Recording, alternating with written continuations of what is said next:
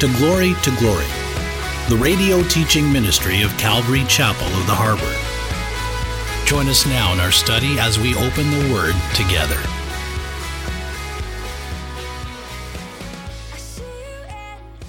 And if you can please turn with me to Colossians chapter 3, picking up in verse 20. The title of our message is God's Way Continued. So last week we looked at God's way. We're going to continue to talk about the things of God and God's way. It's always better to do things God's way. Amen? God's way is always the best way. I remember some years back working at the water meter company back in Michigan. I was in my office one day and a lady came in.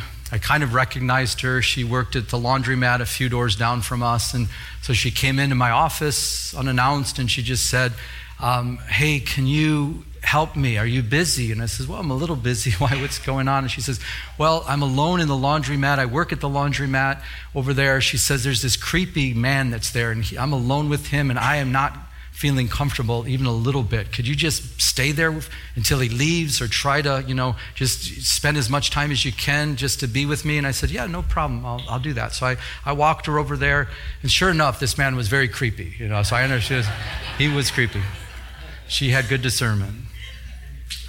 But as I was there, instantly I felt a strong prompting of the Lord to ask her about the gospel and talk to her about the gospel. And I didn't even really make small talk. I just said, I don't usually do this. I usually, I says, but I just want to know something. Have you ever heard of the gospel? And she says, no. And she says, what is that? And I says, well, and I started explaining the gospel, how Jesus Christ died on the cross for our sins, that all have sinned and we fall short of the glory of God. And I started sharing the fact that on the third day, Jesus rose from the dead in fulfillment of Scripture, and he's seated at the right hand of the Father, and that we're all sinners and we need a Savior. So I started explaining the gospel. As I was explaining the gospel to this lady, tears were just streaming down her eyes. She just couldn't help herself from just crying and sobbing and sobbing. And I said, can I pray with you? And would you like to receive Christ as your Savior? And she says, yes. And so, we prayed together. She prayed to receive Christ. And after she prayed, she says, I need to tell you something. She says, last night, she says, my life has been so overwhelming. She said, I prayed to God. I said, God, send me somebody. Please send me someone. Send me an angel or send me somebody. I need to know what you want from me. And she says, I think you're an answer to my prayers. And I says, I know I'm an answer to your prayers. And I says, because this is what God wants from you. This is God's way, salvation first. And so in time, I was able to, help her to get plugged into a church. I believe her daughter came to the Lord and we tried to get her plugged into a church. And God was just doing a little ministry there. But again, God's way is not always our way. And it's good to be in tune with God's way. God's way is always the best way. Amen? So with that being said, we're going to look at some practical things as we pick up our story. And if you could please stand with me as I read. I'm just going to read verses 20 to 25. So again, Colossians chapter 3, verse 20. And I'm going to read up to the end of the chapter, verse 25. Paul the Apostle, writing to the believers there in Colossae, says, children, obey your parents in all things, for this is well-pleasing to the Lord. Fathers, do not provoke your children, lest they become discouraged. Bondservants, obey in all things your master according to the flesh, not with eye service as men pleasers, but in sincerity of heart, fearing God. Verse 23, and whatever you do, do it heartily as to the Lord and not to men, knowing that from the Lord you will receive the reward of the inheritance, for you serve the Lord Christ.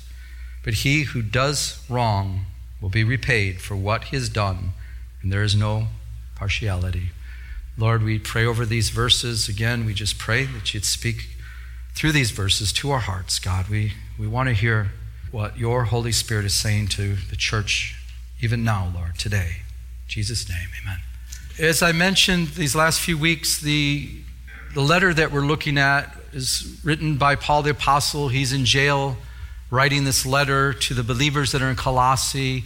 He started off writing in chapter 1 and chapter 2, correcting false teachers, correcting false doctrines that was taking place in the church. He in chapter 3 and 4, as we've been talking about, he kind of brings practical helps. This is the practical section of our letter here. And so last week we looked at some practical things, instruction from Paul. And we ended up looking at instruction regarding marriage, wives and husbands, wives to submit unto your own husbands, the husbands to love your wife. And I just want to encourage you that are married here, and even those here that are single, that the Bible teaches very clearly that marriage is a good thing. So I hope we know that, because, even in Proverbs 18:22, it says, he who finds a wife finds a good thing. And it goes on to say, and obtains favor from the Lord. So the reason why I bring that out, because the secular world, they look at marriage as something, most time they look at it as something that's bad. She's a ball and chain, and it's just a weight, and it's heavy. And a lot of times the world the secular world can see marriage in a bad light. And I just want to say, no, marriage is a good thing. Interesting, I found a classified ad. This is a true classified ad in the paper. This said, and listen to this, it said, for sale by owner, complete set of encyclopedia, excellent condition, $1,000 or best offer, says no longer need. Just got married last weekend and wife knows everything.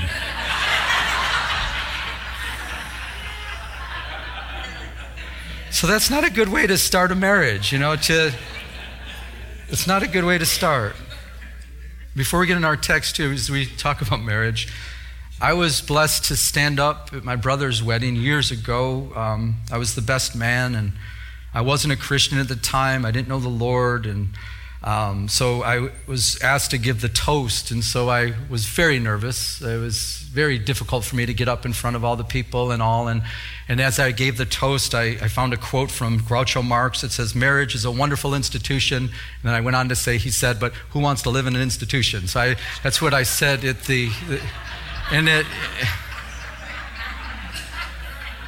and people laughed, as you're kind of laughing now, but I just have to say, after being married almost 18 years this September 16th, marriage is a wonderful institution.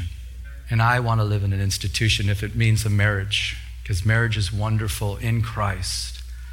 And so I want to encourage those of you that are married to seek the Lord in your marriage. Allow the Lord to bless your marriage. He who finds a wife finds a good thing and obtains favor from the Lord. It is a good thing, but the world will tell you differently. The attacks against marriage. There's a satanic attack. I spoke with someone years ago that says the Church of Satan, one of their things that they pray is that Christian marriages would be broke up. That's what's on their big top list. Why? Because it's very important for our culture to have strong marriages. So it's important. I have to say, for our marriage, I believe the blessing that comes from our marriage is that I do not look for my contentment in my wife. I look for my contentment in Christ.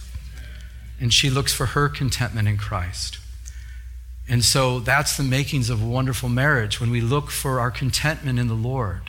And even when we were single, it wasn't like, I was trying to find a wife to find contentment, because if that's what you're going to do, you're going to find out that your spouse will disappoint you because they cannot make you complete. Only Christ Jesus can make a person complete. So we're complete in Christ.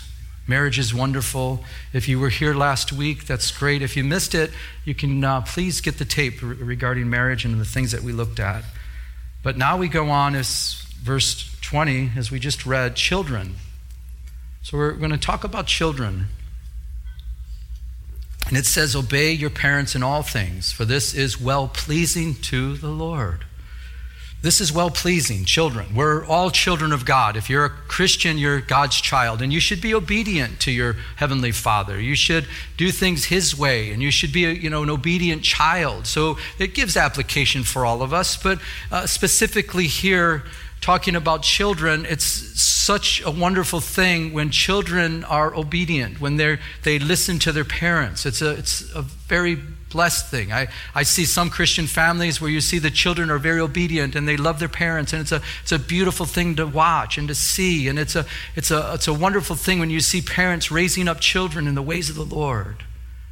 But we're told in 2 Timothy chapter 3, verse 2, that in the last days that children will be disobedient. And we see that. I don't know if you notice that, or is it just me? That the children are very disobedient. And I believe that's the fault of the parents, where the parents aren't raising up the children in the way of the Lord, or they're not taking the time to discipline the children the way that they should and correct them in love and patience and kindness and all that kind of stuff. And we see it. And I believe it affects our society. It affects our government. And as the children grow up and they believe in lies and they're deceptive, and we see it in government, and we see the breakdown. So the importance of children obeying in all things. Did you notice that? But it says why this pleases the Lord. God's pleased with that. If you're a note taker, children is a general term here, but it's believed to be speaking about anyone of any age under the roof of their parents. So when you heard your parents, I don't know if you heard this, my parents would say, as long as you're under my roof, you will live by my rules, right? And that's biblical. I mean, that's what the Bible says, you know. So this goes for people any age that are living under the roof of their parents. They're to respect their rules. They're to respect that. Unless the parents are telling a child to do something that's ungodly, no, then you obey God first. It's interesting, though, when they move out of the house, then they're to leave and cleave, and there's a new family unit. And now you don't have to be obedient to your parents, but you should honor them, meaning respect and love them. You should listen to their input and stuff, but you'd never want those in-laws to become outlaws in the family, right? I mean, it can happen, so you got to just really watch for that. But discipline is important in families, and I remember it's so funny when I wasn't raised per se in a Christian family. It just wasn't part of, the Bible wasn't a part of our family upbringing. Church really wasn't that important at all. You know, sometimes we'd go to a church just to go to church and say, I remember even my grandfather, when he was to take us to church, when I lived with my grandparents, we would get in the car and we'd drive by the church, and he'd say, okay, when grandma says, did you go to the church? Remember, here's the church here. We went to the church. Don't tell her anything else. And then if she says, did you go to church? Say, yeah, we went to the church. We never went inside the church, but we went to the church. And that was my upbringing. So it just wasn't a big priority, which is not a good thing. But I remember living with my sister and my brother-in-law. They have 3 children, and we were living together for 5 years. And it was a wonderful experience for me because I was a baby Christian, and I was learning how to be a husband. I was learning about the family and watching with my own eyes a biblical family, people that love Jesus, and the Bible being opened up in the morning, and the children sitting there reading the Bible. And it was so awesome. Even, just the memories of that. I'd wake up in the morning, and many mornings, my sister would be there, and the kids would all be in a circle, and then they would read one verse, and then the next child would read the next verse. And then they read the next verse, and then they read the next verse. And they learned how to read just by reading the Bible. And then they would talk about what they read. And I remember sometimes I didn't have to go to work or, a day off, or if I had time to sit down, I would actually get there and just take my Bible, and I'd sit down with them. I said, do you mind if I sit here with you guys? And it was a beautiful thing. It was just a wonderful thing. I was, learning my Bible with a family that loved Jesus. But I remember talking about children and discipline. I remember the first time that one of them, did something wrong, and so they were going to discipline them. And after, much conversation, and don't do that. And finally they had to go in the other room, and they were going to apply the pressure, just give a swat on the backside. And so they're going to go in the other room. Well, because I wasn't raised in a Christian home, I thought, you never hit your children. So I'm just like, my eyes are coming out of my head. I can't believe, what are they going to do? They're going to kill this kid. So they're walking in the other room. This is a true story. I went in my bedroom. I went down on my knees on my bed. I'm crying, oh Lord, please protect this child. And I was like, and I'm crying, send your angels, send your encampment of angels. And I'm just all this dramatic stuff. And all they were doing, just swatting him on the backside just because it's biblical, this don't spare the rod. And they would, last result, and then they would talk about it. But in my warped mind, because I didn't know any better, I'm thinking, oh, this is bad. And then finally the Lord through the years is showing you, no, this is good. And I would watch this child they were, and just to say, it was a Christian home, it was good, but kids need every once in a while that discipline. So I would watch the child after they would spend time in love, and they'd get a swat, and they would talk about it. They'd walk out of that room, and I would literally with my own eyes, I said, it's a different child. And then the child would walk out and say, oh, I'm sorry, Uncle Joey. And I'm like, yeah, no problem. And then they're loving and it's just restored. And it's just like, wow.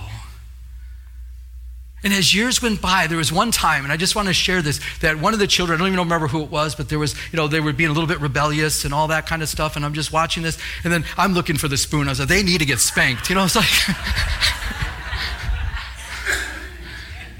But it's a good thing, obedience and love and spending time and talking about why your children are doing something wrong and loving them and nourishing them. It's a beautiful thing. Did you know Jesus was obedient to his parents? The very one that spoke the stars into existence, the very one that said, light be and light was, came to this earth because Jesus was involved with creation. In the beginning was the Word, and the Word was with God, and the Word was God. It talks about he was in the beginning with God. All things were made by him, and without him nothing was made that was made. Jesus, talking about Jesus Christ. But he humbled himself, he became a man. And he had parents.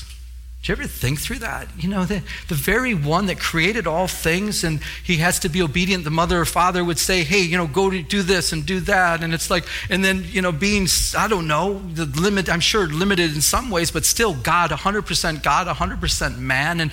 And probably even thinking that sometimes, I don't believe you're telling me to do this. You're wrong, but hey, that's what you said. I'll do it. It's because it says he was obedient. And you might say, well, Pastor, where do you get that?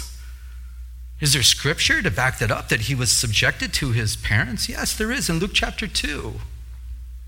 Remember the story in Luke chapter 2? Remember when the parents, Jesus' parents, they went to the feast of the Passover there in Jerusalem. Remember that? And do you remember when they were traveling back home, do you remember who they forgot to bring with them when they came back home? Jesus. And it says he was 12 years old. And so they were looking for Jesus, and don't, get the picture, because it's not like they were, somehow neglecting their child.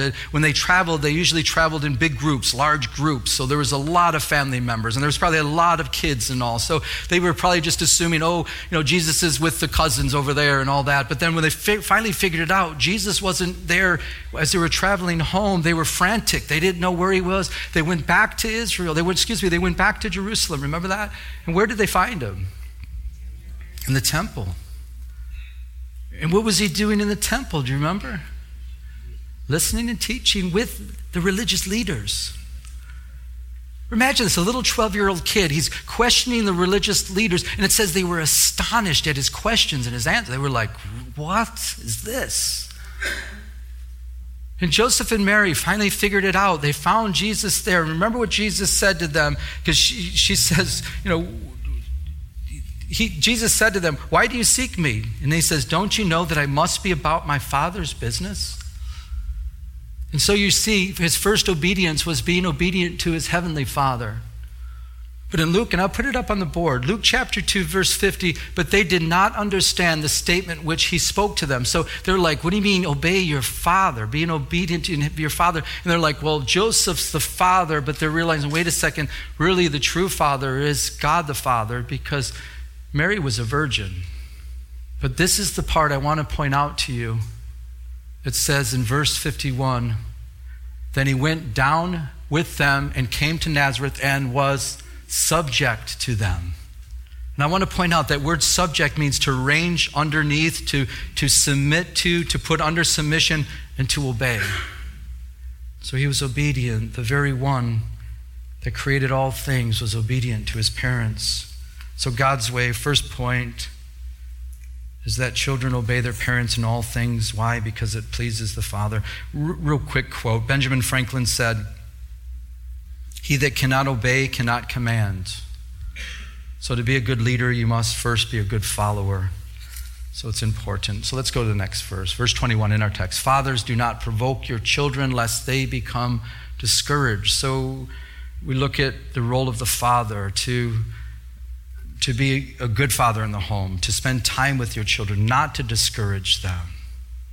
Just a few weeks ago, my wife and I, we were at Sprouts, and And we've seen Eric Lovey from our church. He comes second service, but he was with his daughter. We came in and they were buying candy together and they were just having that quality time together. She's like, 14 to 15, 16 years old, somewhere around there.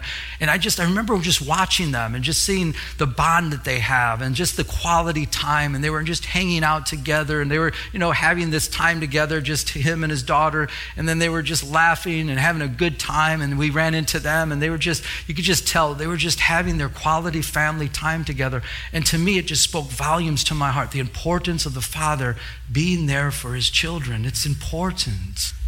It's so important. I don't know if you've heard this statistic. I was shocked at this, but it makes sense. Out of 27 of the most deadliest mass shootings in the United States history, out of 27, only one shooter was raised by his biological father since childhood. Did you hear that? Out of the 27 most deadly shootings in the United States, only one of the children, one of them that were raised, was raised by their biological father since childhood. I think that's telling. Fathers, be there for your children. The word provoke means to irritate, to stir them up in a bad way. In other words, fathers, don't nag your children. Don't be overly critical with your children. It can damage them. It can discourage them. It's not a good thing. It shouldn't be in the Christian home. When you see parents always putting down their children or telling them they're no good or telling them that they're not going to amount to anything or that they're losers and all that kind of stuff, it should be just the opposite in the Christian home. And I know I'm preaching to the choir here, but maybe there's someone that needs to hear this. Parents, fathers should encourage their children, should find out where their gifts are, their talents are, and they should help them in that way. Be with them and love them. So important. So second point, God's way, fathers, you should not provoke your children. You should love them, as we already know. So let's go. Bondservants. Obey in all things your masters according to the flesh, not with eye service as men pleasers, but in sincerity of heart, fearing God. If you want to be a good witness in your workplace, I really believe this, because of this passage and other passages, if you want to be a good witness, to be a good employee. I think that speaks volumes. And I believe that should be for all of us that are believers. We should be hard workers. Something should stand out with our service. Did you notice not with eye service as men pleasers? In other words, don't work hard just when your boss is looking, right? You know why? Because it says we're to fear the Lord. In other words, God's watching everything. There's a bumper sticker that I saw that reads like this. It says, work fascinates me. I can sit and watch it for hours. Hello, K-Wave listeners. This is Pastor Joe, and we'd like to invite you to this year's Labor of Love Music Fest, a free beach concert featuring Jeremy Camp, Danny Goki, Jordan Felice, The Young Escape, and Anchor 247 on Saturday, August 31st at Bolsa Chica State Beach in Huntington Beach from 11 a.m. to 5 p.m. This family-friendly event includes delicious food, free rides and activities for the kids, raffle giveaways, and shopping in our vendor marketplace. An Air Force flyover and Marine Color Guards will participate in the opening ceremony. Interpretation for the deaf and Spanish translation is provided, as well as free parking and shuttle service. Don't miss this end of the summer outreach on Labor Day weekend. The gospel will be given throughout the day, so please invite your unsaved family and friends to attend. For more information, go to laboroflovemusicfest.com, and we hope to see you at the beach. This event is sponsored in part by Trinity Investment Group GP, West Coast Sand and Gravel, and our friends at K-Wave 107.9.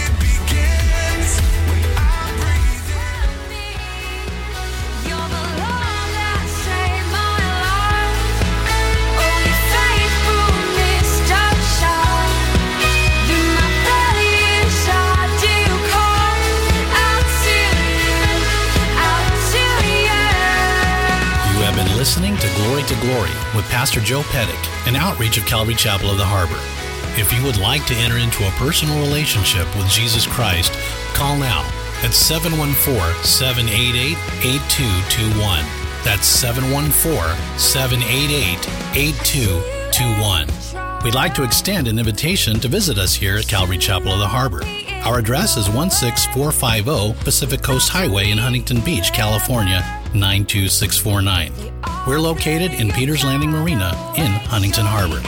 Our Sunday service times are 10 a.m. and 12 o'clock noon. Our Tuesday evening Bible study begins at 7 p.m. Now, may we continue to go to His throne of mercy as He changes us from glory to glory.